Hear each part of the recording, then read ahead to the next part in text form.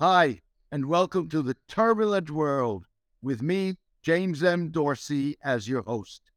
Little did Eliyahu know that a video he posted on Facebook in early 2021 would shape Indonesian policy and turn his life upside down. A Christian in a Muslim majority nation, Mr. Hia objected to vocational school authorities in the West Sumatran city of Padang in Indonesia, obliging his daughter to wear a hijab. In a secretly taped video, his daughter's teacher insisted that wearing a hijab was mandatory. The teacher demanded that Mr. Hia put his daughter's refusal in writing, which would have been a first step to expelling her. The video went viral. In response, Indonesian Religion Affairs Minister Yakuf Cholil Kumas and his Home Affairs and Education counterparts threatened to sanction state schools seeking to impose religious garb in violation of government rules and regulations. Religions do not promote conflict, neither do they justify acting unfairly against those who are different, said Mr. Kumas, a leader of Nahdlatul Ulama, the world's largest Muslim civil society movement and foremost advocate of theological reform in line with the Universal Declaration of Human Rights. The school complied. Over the last 2 years, the number of Christian girls who shed the hijab has grown, but at the same time, Mr. Hia received threatening messages on Facebook and WhatsApp. I lost count, he said.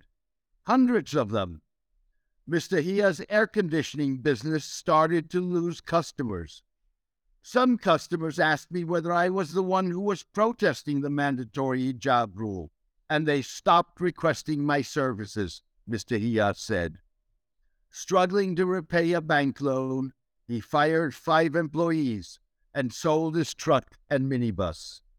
Almost 2 years later, Mr. Hia and his wife decided to sell their house while waiting for their daughter to finish high school. I cannot earn enough money now. We have to move out of West Sumatra, he said.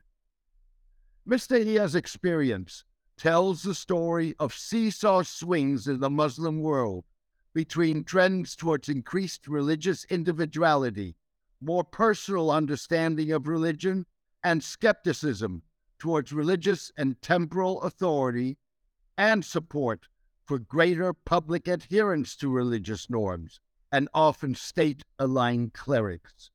The swings potentially influence the public standing of Islamic scholars who align themselves with autocratic rulers, like Saudi Crown Prince Mohammed bin Salman, who has subjugated the kingdom's religious establishment to his will and pushed ahead with far-reaching social reforms anchored in civil but not religious law.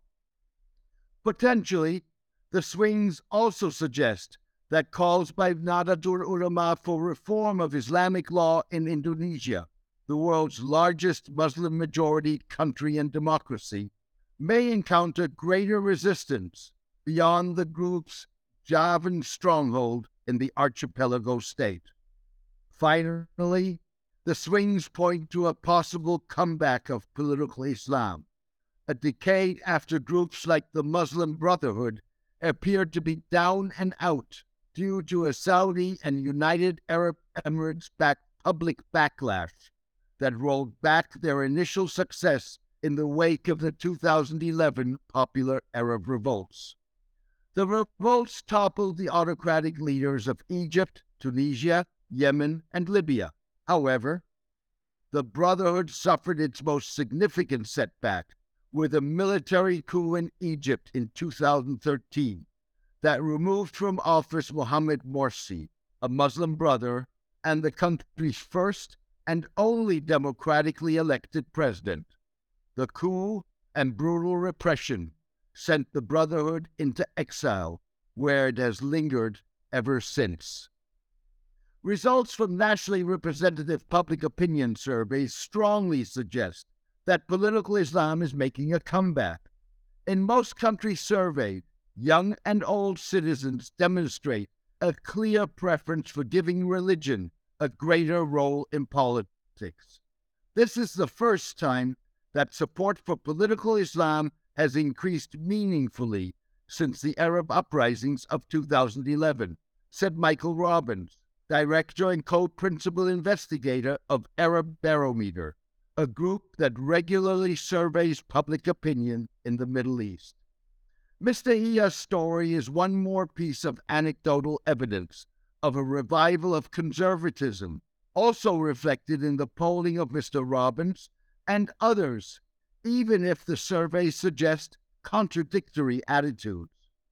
In a survey conducted in 2022 by UAE-based Asda BCW, 41% of 3,400 young Arabs in 17 Arab countries, aged 18 to 24, said religion was the most important element of their identity, with nationality, family, and/or tribe, Arab heritage, and gender lagging far behind.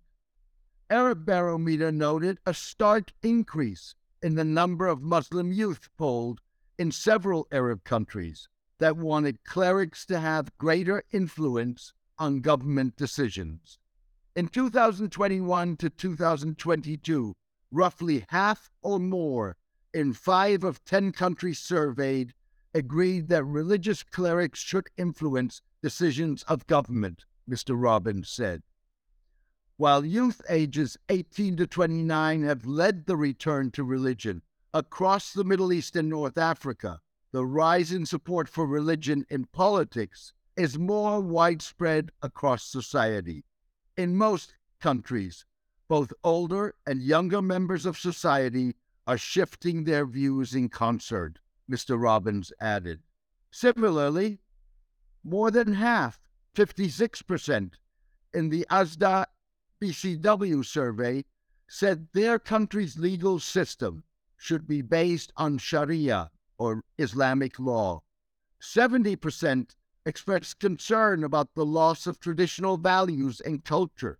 65% argued that preserving their religious and cultural identity was more important than creating a globalized society. Yet, 73%, up from 58% in 2018, felt that religion played too much of a role in the Middle East. In addition, 77% believed Arab religious institutions should be reformed.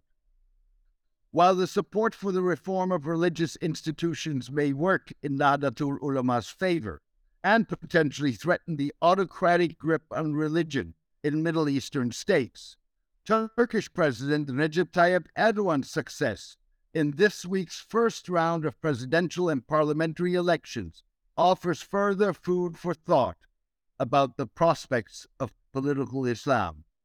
Nationalism may have been a major driver of the electoral outcome, but so was religious conservatism. Erdogan has formed an unbreakable bond with Turkey's largest socio-political bloc, religious conservatives. He also enchants them with a grand narrative. Despite nefarious enemies and heinous conspiracies, he is making Turkey great and Muslim again, said Mustafa Akyol, a Washington-based Turkish scholar of Islam. Islamist scholars from across the Muslim world backed the alliance. Their support may not have played a major role in the first round, but indicated political Islam's newly found assertiveness. In a statement, the scholars called on Turks to vote for Mr. Erdogan and non-Turkish Muslims to support his campaign.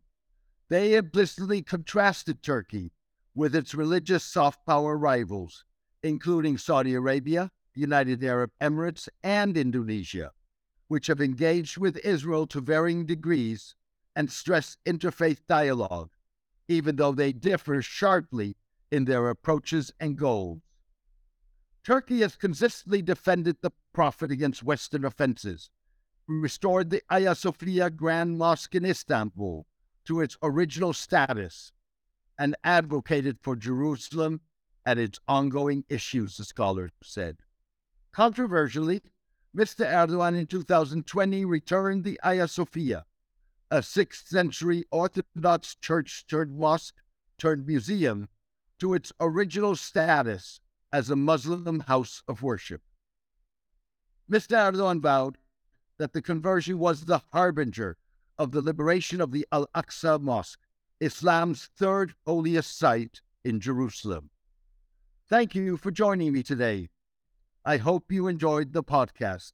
Diplomats, policymakers, investors, executives, journalists, and academics listen to my twice-weekly podcast and or read my syndicated newsletter that is republished by media across the globe. Maintaining free distribution ensures that the podcast and newsletter have maximum impact. Paid subscribers help me cover the monthly cost of producing the newsletter and podcast. Please consider becoming a paid subscriber.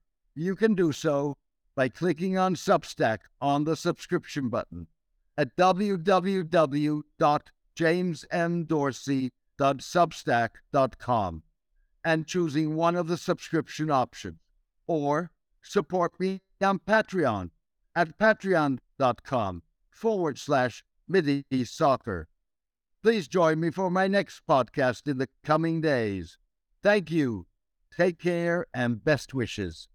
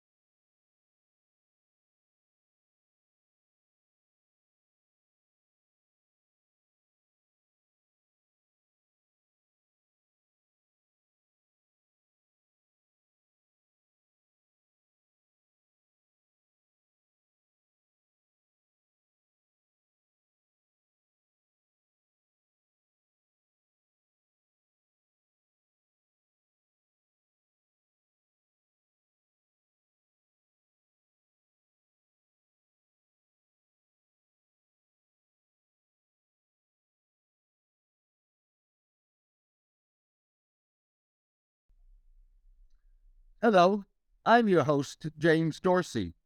Diplomats, policymakers, investors, executives, journalists, and academics listen to my twice-weekly podcast and or read my syndicated newsletter that is republished by media across the globe. Maintaining free distribution ensures that the podcast and newsletter have maximum impact. Paid subscribers help me cover the monthly cost of producing the newsletter and podcast. Please consider becoming a paid subscriber. You can do so by clicking on Substack on the subscription button at www.jamesmdorsey.substack.com and choosing one of the subscription options. Or support me on Patreon at patreon.com/Midi Soccer. Please join me for my next podcast in the coming days. Thank you. Take care and best wishes.